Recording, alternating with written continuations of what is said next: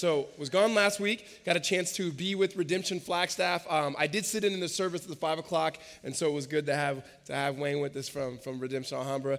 Today we'll pick up again in Psalms, and we're going to be in Psalm chapter 139. And so if you have your Bibles, why don't you go ahead and meet me there.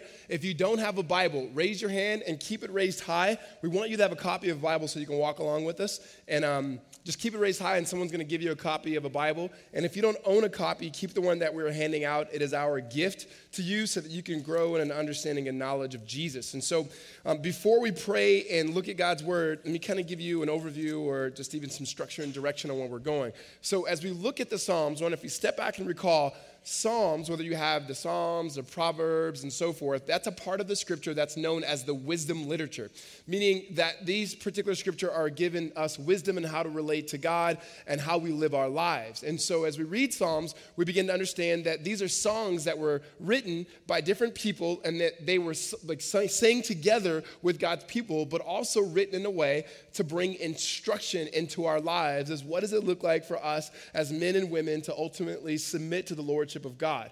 And so we've looked at different types of psalms, confession, lament. Today we get opportunity to look at a thanksgiving psalm, which is pretty good because all I've been teaching so far is lament. And finally we get opportunity to give thanks to the Lord, particularly for who he is. Now, David writes this psalm, who's King David.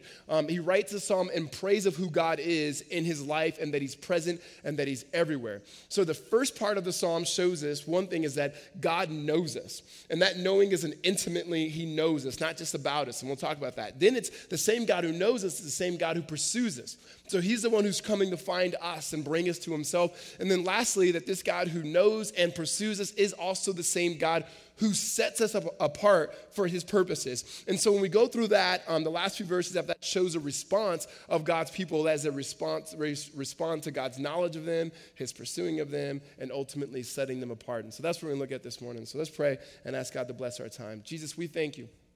We thank you for your light, your life, your love, your mercy and grace that's been extended to us, Lord, as a people right now, God, those of us who trust and know you, those of us, Lord, who are confused about you, those of us who do not know you, God, that you would reveal yourself equally and powerfully. God, we know that our words, Lord, are not the things that bring about change, but it's your power. And the kingdom of God, as your word says, does not exist in talk, but in power.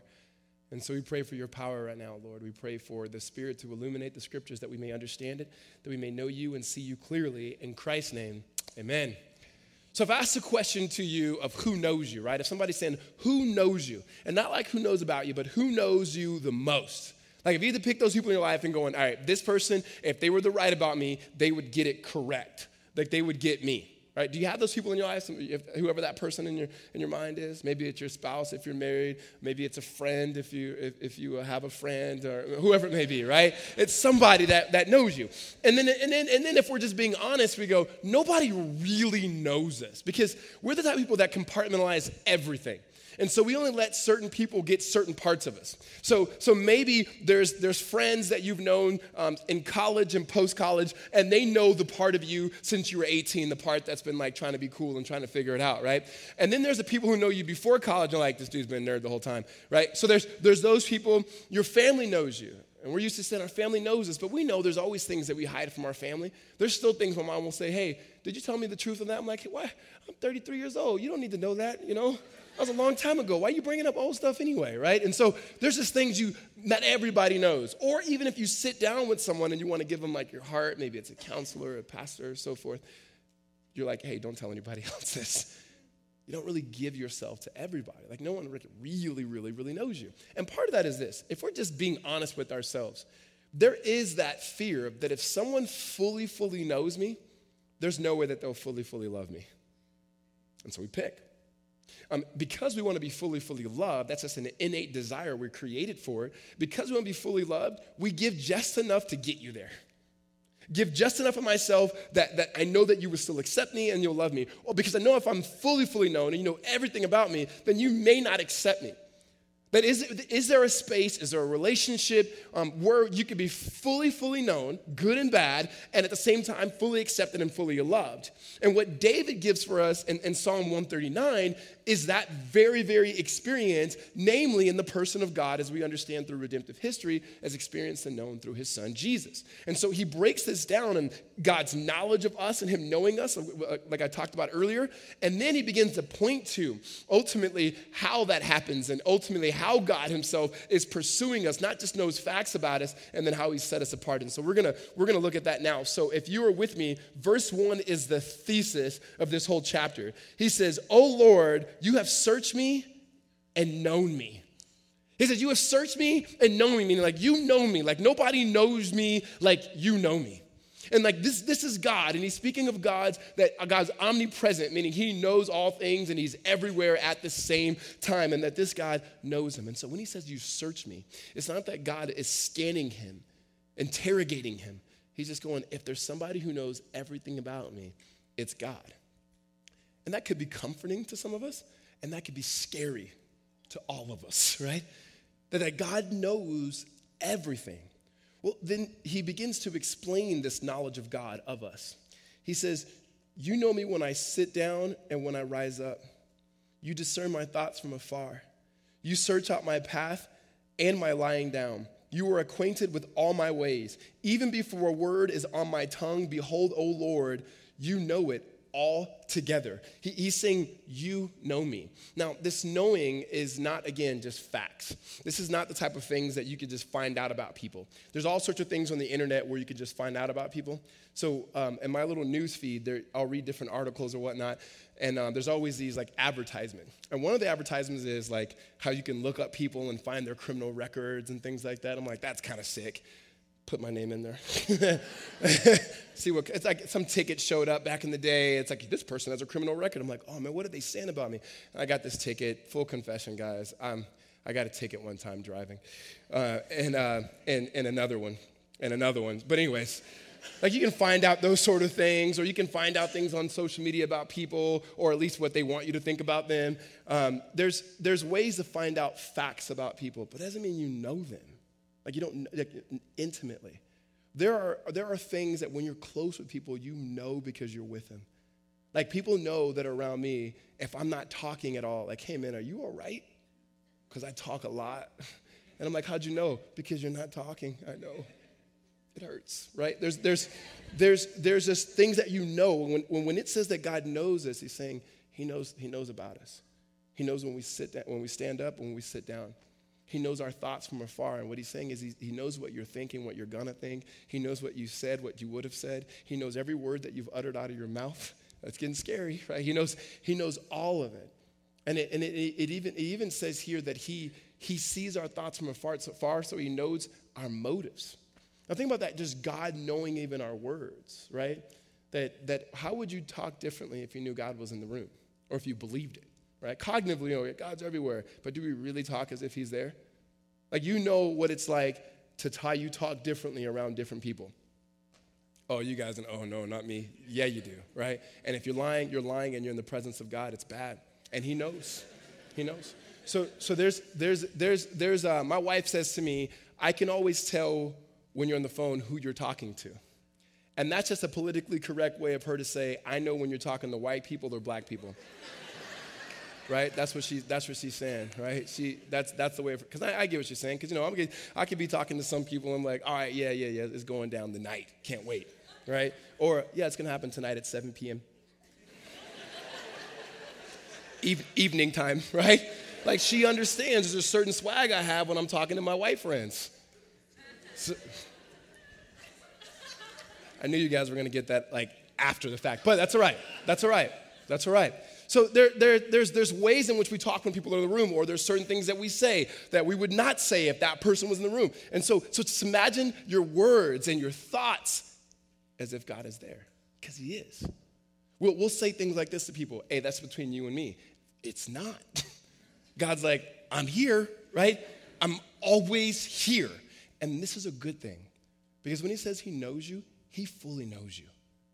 That when you come before the Lord, even when you come and you confess your sin before the Lord, or you're in need of him, he's like, I knew that. Like, there's nothing that's surprising God. There are things that we do, and we will say things like, I cannot believe I did that. God's like, I knew you would do that, and yet I still love you. I fully know you. You're fully known, and you're fully loved. that his presence there matters.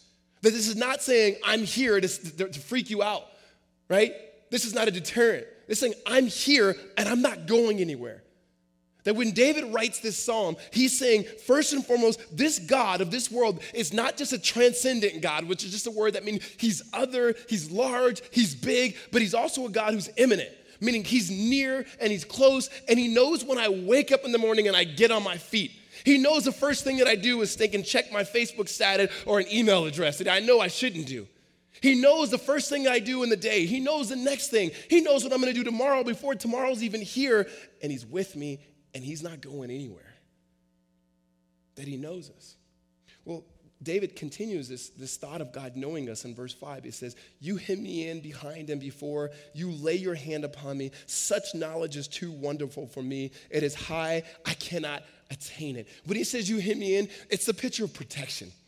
That God cares.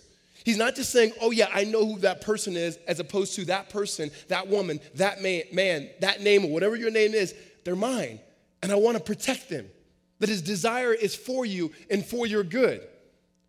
But by no means in communicating that doesn't communicate that if you are in Christ Jesus, that nothing bad is going to happen. No. We live in a broken world. And Jesus Christ has not come yet to fully redeem and restore. So in the midst of that, we have God's presence and his desire for us and his care, but also we experience the pain and the suffering that this world brings. But he's saying, I'm there for you. I'm not going anywhere. The picture here of you hit me in, like you're there to protect me, is that picture of the mom that's driving. You know, the moms always drive and they slam on the brakes and then they do this with their hand, right? They try to stop the kid. You're never going to stop that kid. But they put their arm out there like this arm. This is the mighty hand of a mother. And the seatbelt can't do what this hand can do, right? There's that picture of a loving mom just saying, like, just right here, I'm with you. And then David stops and he pauses and he goes, it's too wonderful for me. You know what? It may not be wonderful for us because how often do we sit and think about what God thinks of us? We care what others think of us. We care what our employers think of us. We care what people, if they liked something on Facebook or didn't like it or whatever. But how often do we sit and go, what does God say about us? Right? He says, when I begin to think of this, it's too wonderful. Like whenever you got to the point where like, God, you're too wonderful. He's saying this is very personal. This is too wonderful the way you think of me, God. This is absolutely amazing that you know me.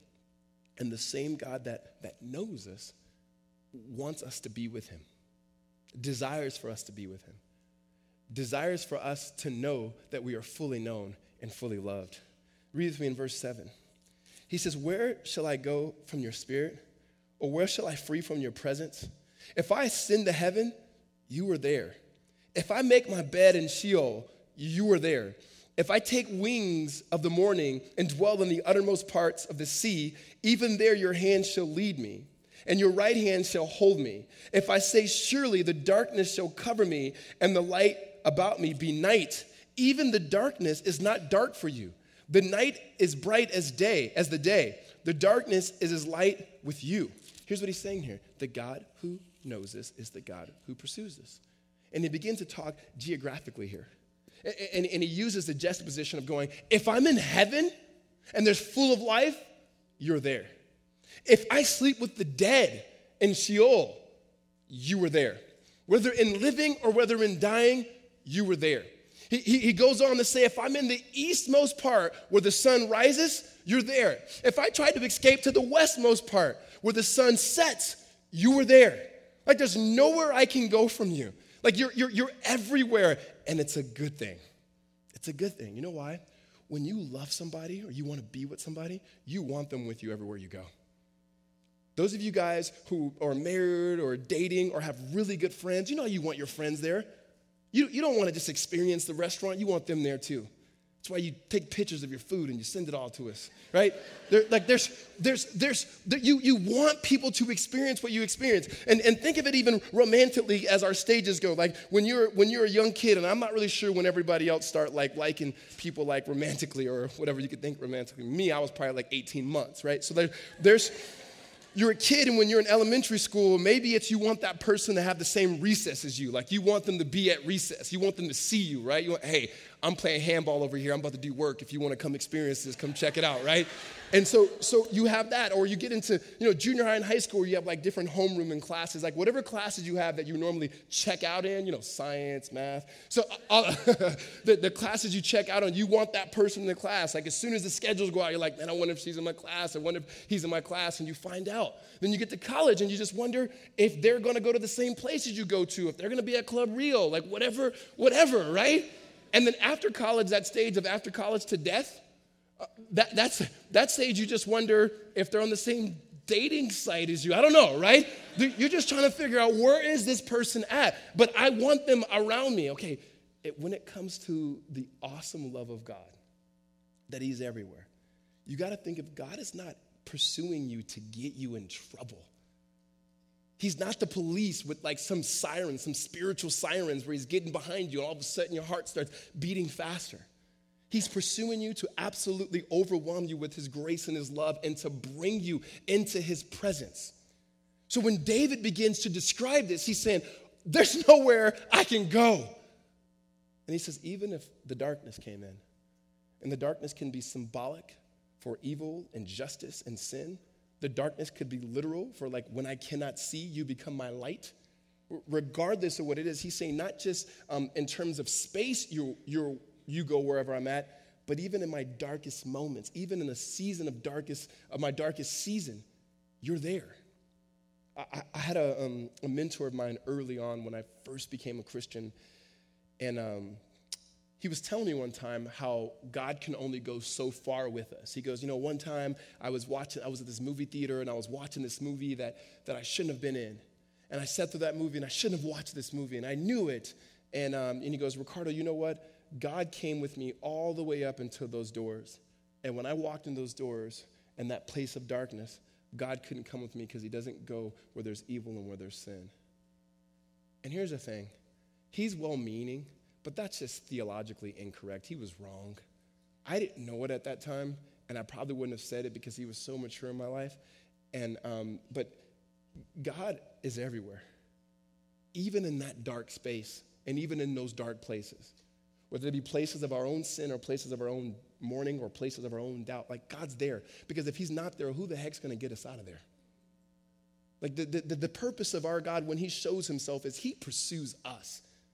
Right, the best book that I've read all summer, this is worshipful book. There's a friend of ours who actually is going to be coming to speak here in September for First Wednesday, Joshua Butler, but he wrote a book called The Pursuing God. And I was spending some time with him this summer, and the first book that he wrote was about like hell and holy war and judgment and wrath. It was like a really light read. And then the second book was Pursuing God. I'm like, why the two books? He goes, well, the first book I wrote for the culture, the questions that I think people are asking. He goes, the second book I wrote for my daughter. And wanted her to understand who God is. And it's not a children's book, but it is so magnificently simple and refreshing. And the point he talks about this pursuing God is that we always think that we're on a mission to pursue God, that we're going to find God. And he says that, to basically sum up the book, God doesn't need to be found. He's not lost. We're the ones who are lost. We just have the desire to be found. We have the desire to know that there's a God who fully knows us, good and bad, and yet fully loves us and is after us, and after us for our good, which brings him glory. That there's a restfulness in that. He says, we don't need to find God. God doesn't need to be found. We need to be found. And he goes, and when it comes to the light, we say things like, we have to find the light. The light's already there because God is already here. We just have to be willing to come out of the darkness. We got to be willing to come out of our darkness and experience the light that the Lord gives us that we may see and know and how to live in light of who he is on our behalf. That the good news is what we have is God sent his son, Jesus, that we may know the Father. That God already knows us. We don't know him. And the way that we know him is by looking intently and following his son who gave himself for us. And that's the way in which we begin to follow him. And when we trust him and know him, what the psalmist is telling us is there's nowhere where we can hide from him. There's no way we can run. That this God is always with us. The same God who knows us fully is the same God who pursues us passionately. Amen? But there's a purpose that God has. is not just in knowing us, and it's not just ultimately in even pursuing us and showing his love and flexing his love muscles, but there's a way in which he's saying, there's something I have for you. There's a purpose I have for you. And it's not as specific sometimes as we would like what do I want to be when I grow up, but it's far more gracious and far more free than we can even imagine. If you pick up here with me in verse 13, we'll start. Looking at this God who has set us apart. For you form my inward parts. You knitted me together in my mother's womb. I praise you, for I'm fearfully and wonderfully made. Wonderful are your works. My soul knows it very well. My frame was not hidden from you when I was being made in secret, intricately woven in the depths of the earth. Your eyes saw my unformed substance. In your book were written, every one of them, the days that were formed for me, when as yet there was none of them. How precious to me are your thoughts, O God, and how vast is the sum of them. If I could count them, they are more than the sand. I awake, and I am still with you. Here's the first part he says in verse 13. He says, you formed my inward parts, and you knitted me together in my mother's womb. He just goes back. He goes, this is where this all started at. When we think about our stories, if I sit down with somebody, especially somebody who's a Christian, here's how it goes. Tell me your story. And they go, something to the nature, they begin to tell a testimony of what God did in their life. And I usually try to say is, I don't necessarily just hear your testimony, I want to hear your story. Are they different? Yeah, because what some people would say, they would look at me, and my testimony is, I didn't know God, and at 22 I met Jesus, and now I'm saved, and one day he's going to take me to heaven. Boring, right? What I want to know is your story, because your testimony will be a part of there. Who are you? Where you came from? And then we'll get their story, and then I'll ask people, when did your story with God begin? And they'll usually have some sort of 8 or 9 or 10 or 18 or 80 or whatever it may be. And yet what the scriptures teach us is your story with God began before you began. That this thing called you and your relationship with God is not about you and your own might holding on to him, but him and his own love holding on to you. That he says, you formed me in my inward parts. You knitted me together in my mother's womb. Verse 14, I praise you, for I am fearfully and wonderfully made. And when he says I'm fearfully and wonderfully made, that language there is not that your outer appearance is so good looking, right? And I'm not trying to say you're not. I'm just saying sometimes we look at that, I'm fearfully and wonderfully made, that's going to help me with my outward appearance. No. Listen, here's what's going to help you with your outward appearance. Your mama and your daddy, right? And if they ain't got it, you ain't going to have it. Sometimes it comes out and then it's like, oh, that baby looks better than parents. Whatever, right? And so that's not what he's talking about here. He's talking far more that you were set apart for a purpose. That God had something in store for you before there was a you. That God was already at work in your life, whether you knew it or not, whether you had responded to it or not. And he says, I praise you, for I'm fearfully and wonderfully made. I'm fearfully set apart. He says, wonderful are your works. My soul knows it very well. The language there is going that God is the one who's inside the womb putting this child together. And I don't know if you've ever been to one of those Body Works science museums when they bring them here in Phoenix and they have the pictures of the bodies. And I had a very weak stomach, very weak, and I can't even get into some of the stories of how weak my stomach is. But I love being in there. And there was moments where I was like, but the babies, which were the hardest to look at, because there's special room for it was still just magnificent to see what a baby looked like at 3 weeks. And listen, this is not a pro-choice or pro-life. This is me talking about Scripture. God cares about this life.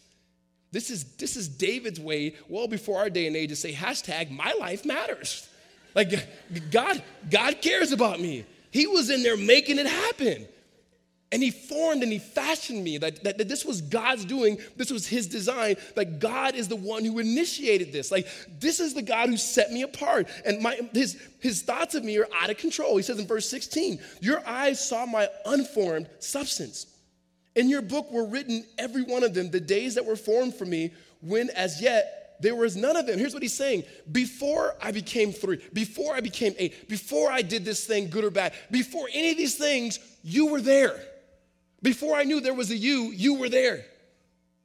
The point he's saying here is that we operate out of potential. We look at people and we go, this kid, this woman, this girl, this man has the potential to be something, right? And if you've been around here for some time, I hate that word. Potential to me is usually some well-intended adult telling some teenager or something what they have the potential to become. And they're trying to motivate them. But usually they create this mountain for them. And if that kid never gets to that mountain, they feel like a failure. Didn't make it. Only became the president of the world. Right? Is it like there's like this potential. As opposed to God doesn't operate in potential. Because potential is basically you doing something. God operates in promise. Whatever it is that he's promised for you, he'll get you there. Whatever he said, he's going to do. So when he says that the one himself who starts a good work in you is going to finish it to completion, it's going to happen. We faithfully walk and step into his presence and obedience and trusting of who he is as a good God who's on our side.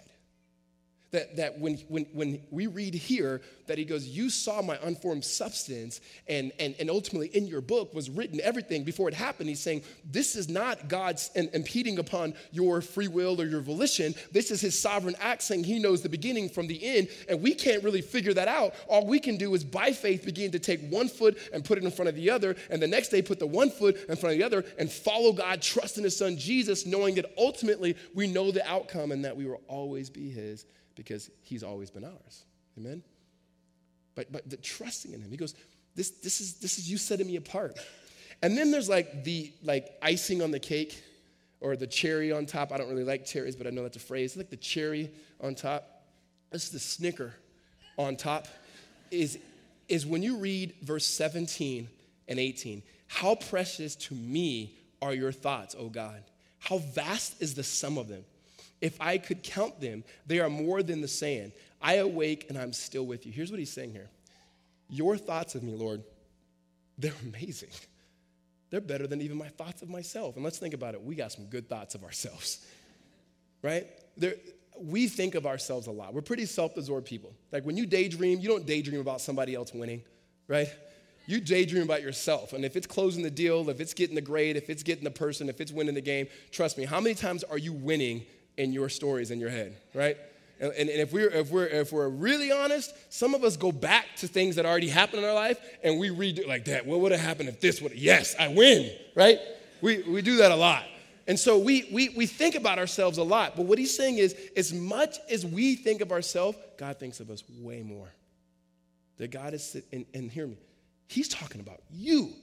Like oftentimes in scripture, it's really communal. Right now, he's saying, no, individualize this. Like this, if there's a time to individualize it, now's the time. He said, I think about you a lot. I'm always thinking of you. And he's not just sending you the text saying, I'm thinking of you. He's got a lot. And he said, and the way David says it was like the sum of them. If you put it together, it's like trying to count sand. You just can't do it. He goes, I'm trying to think of the many ways in which God thinks of me. And then I fall asleep. And when I wake up, he's still thinking of me. We care what other people think of us. We care more about what our parents or coworkers think of us. And our lives would be radically changed if we lived into, stepped into, believed what God thinks of us and what God says of us. And the way we know that is by the revelation he's given us through the scriptures. David says, it's just too much, God. You know me fully and you love me fully. That's enough. Not only you know me fully and pursue me fully, you begin to pursue me in a way that you reveal yourself. That I don't have to go looking for you because you've sent your son Jesus and the Holy Spirit to find me. That you've actually set me apart, that now I'm a part of your plan and what you're doing, and then now I find out this is something you've always been up to. Like you're just good, right? And even when it's dark, you're there. And I love that. And I don't love it because it's unique. I love it because it's true. So we were singing that song, and no need to put it on the screen, but we were singing the song, the first song. I think we're going to sing it at the end. I'm not going to sing it. Don't worry about that. You are good, oh good. And then it says, see, my notes are way easier. I just don't bring them. Now I got to find the singers. Oh, it says, you're never going to let me down. You're never going to let me down. You're never going to let me down. It's a very simple song, but gosh, that truth is just amazing. And the reason why I think we need to hear that is the first hour I was sitting back there and we're singing that song and I'm watching people walk in late, which is fun. And And then the highs and the lows, right? There's two people that walked in that I know that are going through chemo right now. There was another couple that I know that just lost a child through miscarriage. And there's two couples who had just got engaged. And there's another couple who just got married. And you just start seeing like, when we gather as God's people, when we gather as people in general, there's just so many highs and lows. And David's saying, in the highs and lows, God's there. In the worst of your days, God's there. In the best of your days, God's there. Let me tell you, I love weddings. They're absolutely amazing. I love the excitement that people have, the excitement the families have, and yet funerals are real. And what I mean by that is, well, the Bible says it this way: better to be in the house of mourning than the house of laughter. There's something about the realities of our own pain that when we step into it, or the realities of other people's pain when we step into it, we realize like this is difficult. And this psalm is a psalm of thanksgiving and praise, saying, in heaven, you're there. In Sheol, you're there. To the east, you're there. To the west, you're there. In light, you're there. And even in darkness, it's not dark to you, God. Like, isn't it good for us sometimes to go, it may be dark to me, but it's not dark to my God. It may be out of my control, but it is never out of his control. And we step into that not trying to emotionally manipulate ourselves, but to understand what it means to live in the reality of biblical truth, that God is never going to let us go. Well, when you understand his knowledge and his pursuit and him setting you apart, you begin to tether yourself to him. And now you love what he loves, and you hate what he hates. And David goes there. In fact, look at verse 19 through 22. Oh, that you would slay the wicked, O God. O men of blood, depart from me. They speak against you with malicious intent. Your enemies take your name in vain. Do I not hate those who hate you, O Lord? And do I not loathe those who rise up against you? I hate them with complete hatred. I count them as my enemies. When I first read this, I remember years ago first reading the Bible, I was like, dang, what happened to him? Like, he was just like, God, your thoughts of me are great. Hey, let's get them, Jesus, let's get them. We're about to drive by on these guys, right? And it's just like, what happened? Like, David got real gangster all of a sudden. And it's hard for us to understand sometimes, because I don't know if our passion and love for God is equal to David sometimes. I mean, we think about it in little trivial ways. If a friend of ours is upset with somebody because that person wronged them, we immediately hate that person. You don't even, I hate her too. Do you know her? No.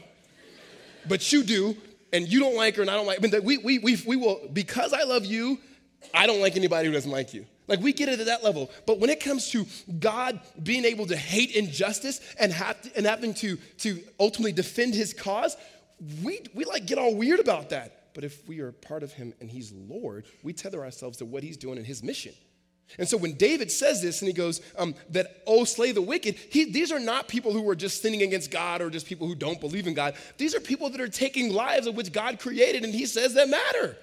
This is injustice that is happening. He goes, Lord, never be. So if they're against you and they're against your fame and they're against your mission, I cannot be for them, and I cannot be neutral. Hear me. You are either for him or you are against him. It's amen to, yes, he knows me, he pursues me, he's found me, and it has to be amen to whatever he says and whatever he calls me to do and whatever his purposes are, has to be amen to that too. Even when culturally it's categorically confusing for us. Even when I don't even fully understand yet, if this is God's ways, then I step into, submit to, and understand that it's good, right, true, and beautiful. So David is not just lashing out against people, he's lashing out against injustice because God is for justice. Because, and he knows it all. And he goes, I'm with you. I'm a ride or die with you. I'm with you, God. And whatever it is that you have for me, I'm with you. And then he concludes it in the response to God's knowledge of him and pursuit of him and set him apart with an invitation of God to search him. Verse 23, search me, O God, and know my heart. Like, I can't speak on behalf of these other people, but know my heart. And try me and know my thoughts. And see if there's any grievous way in me, and lead me in the way everlasting. You'll search me and know my heart. And what he's saying there is, Lord, though I know you, there needs to be some correction in my life, some spiritual recalibration, right? Like, I can give you all of who I am and my worship, and I will follow you, and I know that you're always with me, you're always pursuing me, set me apart. I get that, God. But could you also search me and look at my heart? Like, what are the things that are deadening my affections for you? And let me remove those things in my life that I may experience the glory that you have. The way I think of it is, when I was finishing my master's a few years ago, I would do all the content and I would do all the writing, but I'm not a good writer. I don't write good. And so what I would do, I know I'm supposed to say well, is I would write all the content and then I would submit it to my editor, my wife. And I knew that whenever these long papers, I'd write these papers and I would give it to her like this, because I knew she had that red little marker was like, right? And she would just mark it up and help me out and point, like, you can't use a comma there. That's not really a word. That's, just a lot of those things, right? And then afterwards, it would just look clean, and she'd hand it back to me. I'm like, man, I wrote that? And she goes, not really. But we've made the corrections, and I've seen I understood the gist of it, but this had to be removed, that needed to be added, and so forth. That when we ultimately submit our lives to Jesus, he washes us and he cleanses us. The content's already there. But we constantly are refreshing and give our lives to Jesus again and again and again and again. And through his word and his scripture and his people, he's doing the correcting, he's searching us, he's cleansing us, and ultimately presenting us to himself as fuller and cleaner and more looking like his son Jesus than we first began. It's the reason why we take communion every week. It's a reminder that, yes, we are fully redeemed. We are redeemed in the Lord, that he's never going to let us go. But in the process, he's constantly cleansing. We need to repent. And we need to confess that ultimately we may be led in his everlasting way. And there's only one everlasting way, and that is Jesus, and that's submitting to Jesus and the life in which he's given us. It's the good life, it's the best life, and it's the only life that we have that God has given us, that we may know his heart and we may know his affection, because God's heart and his affection is wrapped up into Jesus. And so if we really want to understand the love of God and experience the love of God, we find it ultimately as we are hidden in Christ Jesus, who is our only way. Amen? Let's pray. Jesus, we thank you for your life to us. We thank you, God, that you are a pursuer. We don't have to look for you. You find us wherever we are. God, you bring us back to you. You draw us near. We thank you that in you, Father, that we can be fully, fully, fully known, past, present, and future, and fully accepted and fully loved because of the work of Jesus. And apart from that, Lord, there's no way. There's no way. And so, Lord, I pray that we would renounce the counterfeit loves that we have in this world that don't acknowledge who we are. God, that we would confess, Lord, the hidden parts of ourselves, Lord, that are afraid to be loved and afraid to be vulnerable. God, that we would find ourselves, Lord, underneath the cross of your son, Jesus, understanding that at the cross we were equally loved and equally forgiven in Jesus' name. God, we ask for your spirit and your guidance in our lives, that you would search us and know us, that you may find what is in us, Lord, that is deadening our affections of you, that we may experience the life and love that you promise in Jesus. We thank you in Christ's name. Amen.